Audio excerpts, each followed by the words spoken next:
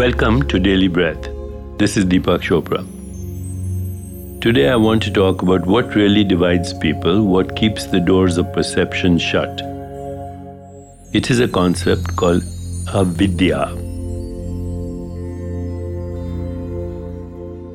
Avidya, which is a Sanskrit term for lack of awareness. Most people, unless they have spent time in reflective inquiry or meditation or mindful awareness, are not even aware of these 10 levels of existence. So let's explore them right now, right here. Pure being is being self-aware without any conceptual intervention. So right now, as you're listening to me, just be aware of that which is listening. And you will notice a still presence. This silent witness or pure being is present in the midst of all experience, no matter what the experience is. It could be a perceptual experience, it could be a mental experience. But when you pay attention to yourself, right now that would be that which is listening. Be aware of that part of you that is listening. And you see there's a still presence. It's not your body, it's not your mind, it's just the witness of all experience. As the great poet Rumi says, who am I in the midst of all this thought traffic? So you are the pure being in the midst of all thought traffic. Okay, now let's move to the second level, which is conditioned bliss. Let's just remember a moment of extreme joy. Maybe when you fell in love for the first time anyway.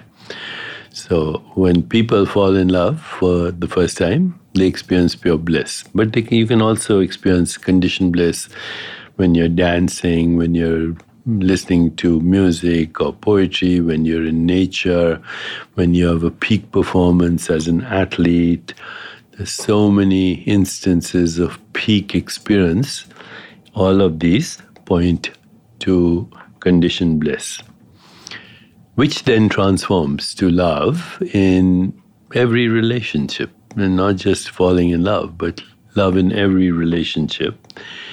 And when we experience these deeper levels of our existence, pure being, conditioned bliss, love, then we automatically have spontaneous knowingness. Many people call this intuition, but it is even deeper than intuition.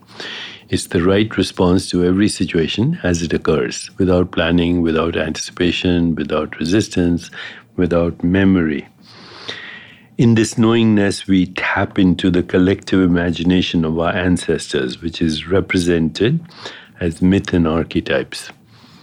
As a result, we have a more contextual, more relational, more holistic way of looking at the world, which goes beyond win-lose orientations or linear cause-effect relationships.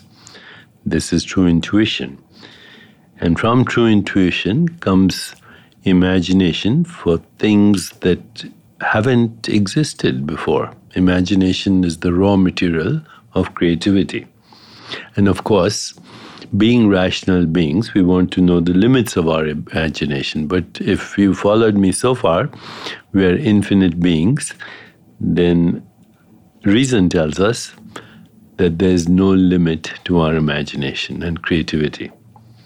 And this leads to a new emotion. It's called compassion, empathy, joy, equanimity, and actually understanding our physical body as a process, but not a thing. Our physical body is known through intermittent perceptions and sensations. And by going to the source, which is pure being, we can modulate the activity of the body, even convert it to a state of well-being at every level. So peak performance is based on peak living, which in turn is based on knowing ourselves as multidimensional creatures. As a person, you can attain vidya or awareness in one area, but when you do that, you're ignoring the other areas.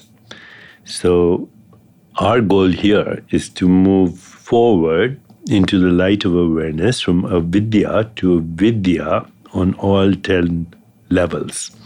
When we do that, we are leading what people call a spiritual life. And the spiritual life is nothing other than a life of complete and total self-awareness on all these 10 levels.